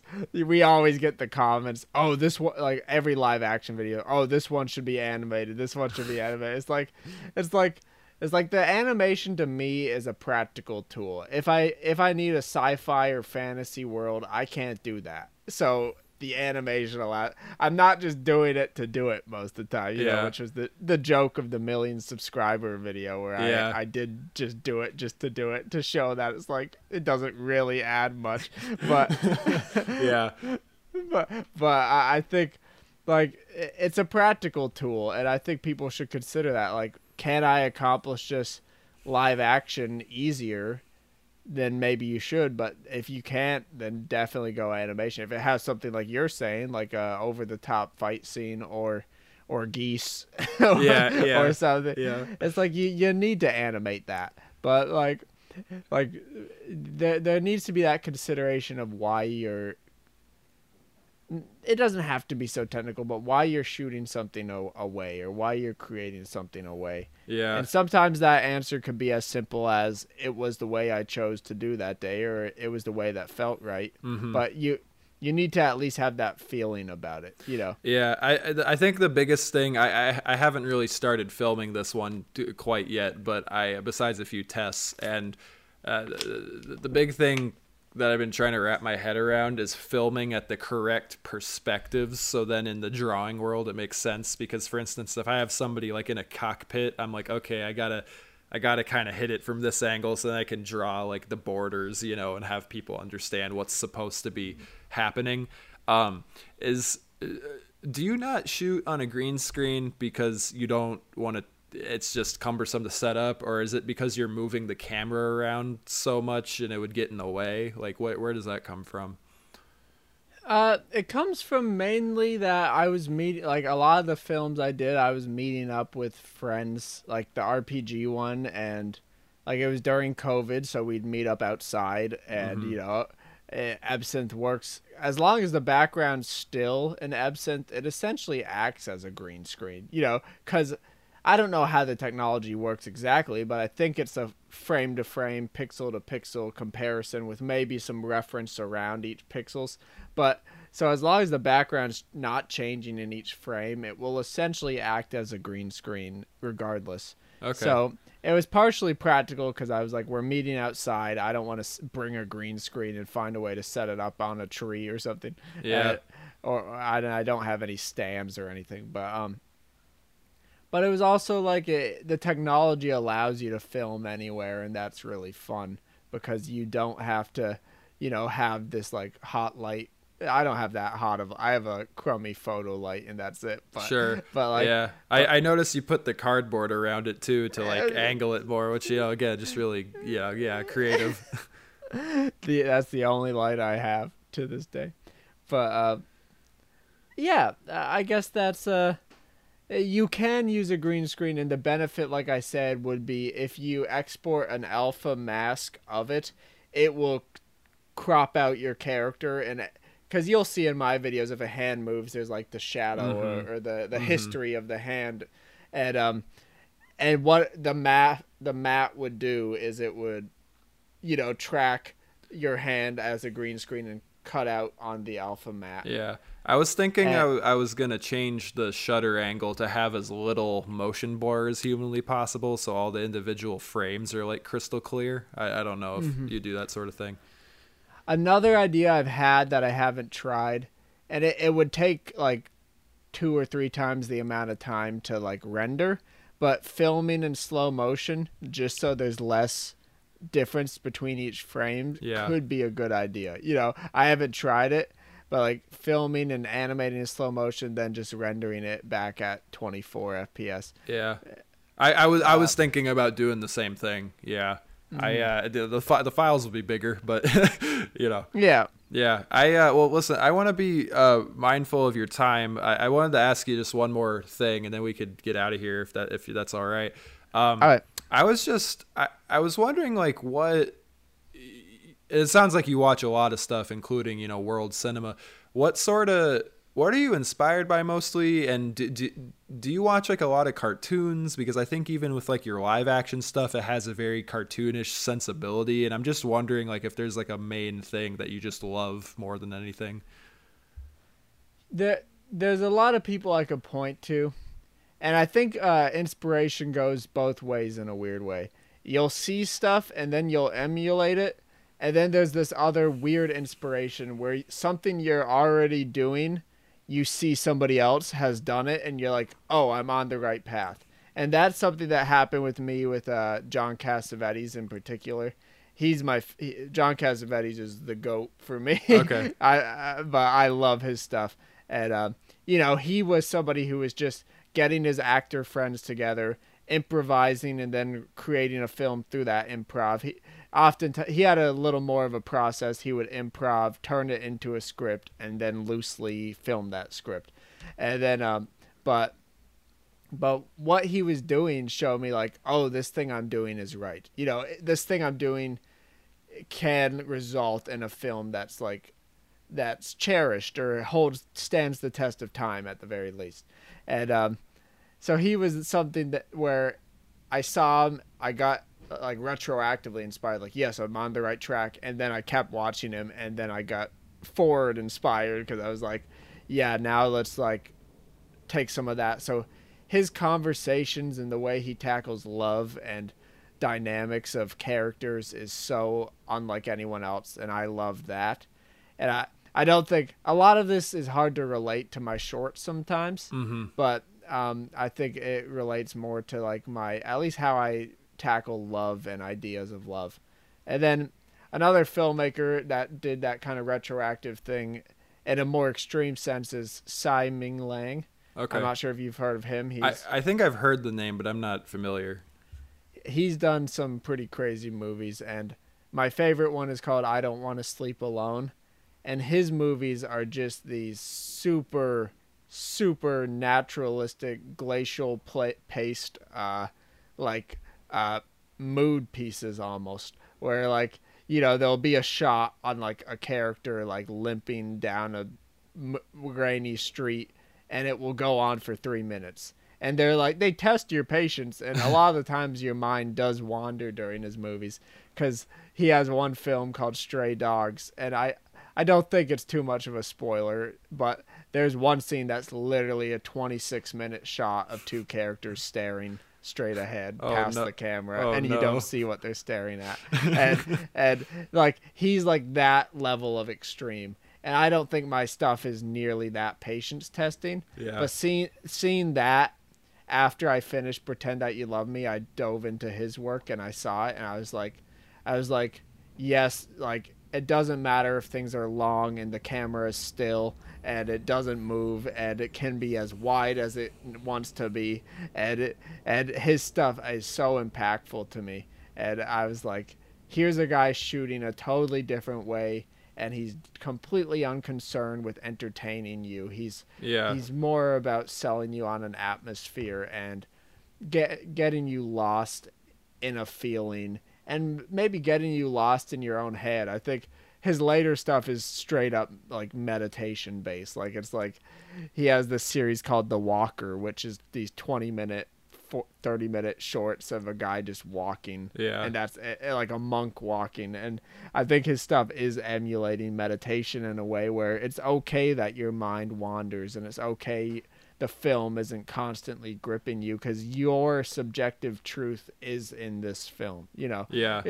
Like a film is always victim to your subjectivity, and what you bring into a film is just as valuable as what a film shows you. And I think he showed me that more than anyone. Yeah. And then lastly, I already talked about Iranian, Kiarostami, Jafar Panahi. Those two guys really do a lot of incredible work of like, I guess the one I'd talk about that would sound the most exciting is Jafar Panahi, because of the films he made. In his film Taxi, there's like, he reads off the list of like what the Iranian government says films need to be, and it's absurd. But like essentially he got banned by the government from making movies, and he was like put on house arrest, and and uh, and That's crazy. and he made this great movie, like documentary, maybe not documentary, it's tough to say, called This Is Not a Film, during the time he was banned from making films. Yeah. And it's kind of him at home just like rummaging with this idea of like, if he says it's not a film, then is it not a film, and therefore he couldn't get arrested for it. Yeah. And there's just, it's a whole different world, but there's a relatability there in that the anxieties and pressures you put on yourself can, and what a film needs to be and should be, are the things you should first act against. The things you should first be like, okay, what are these anxieties? How do I confront them? How do I defy them? And just make a movie. Yeah. Right? Yeah. Okay. Well, great. Yeah. Those are really good answers. I always really like hearing people talk about the stuff that they really like and are passionate about. I love being able to share with people the sort of stuff I'm really into, and vice versa.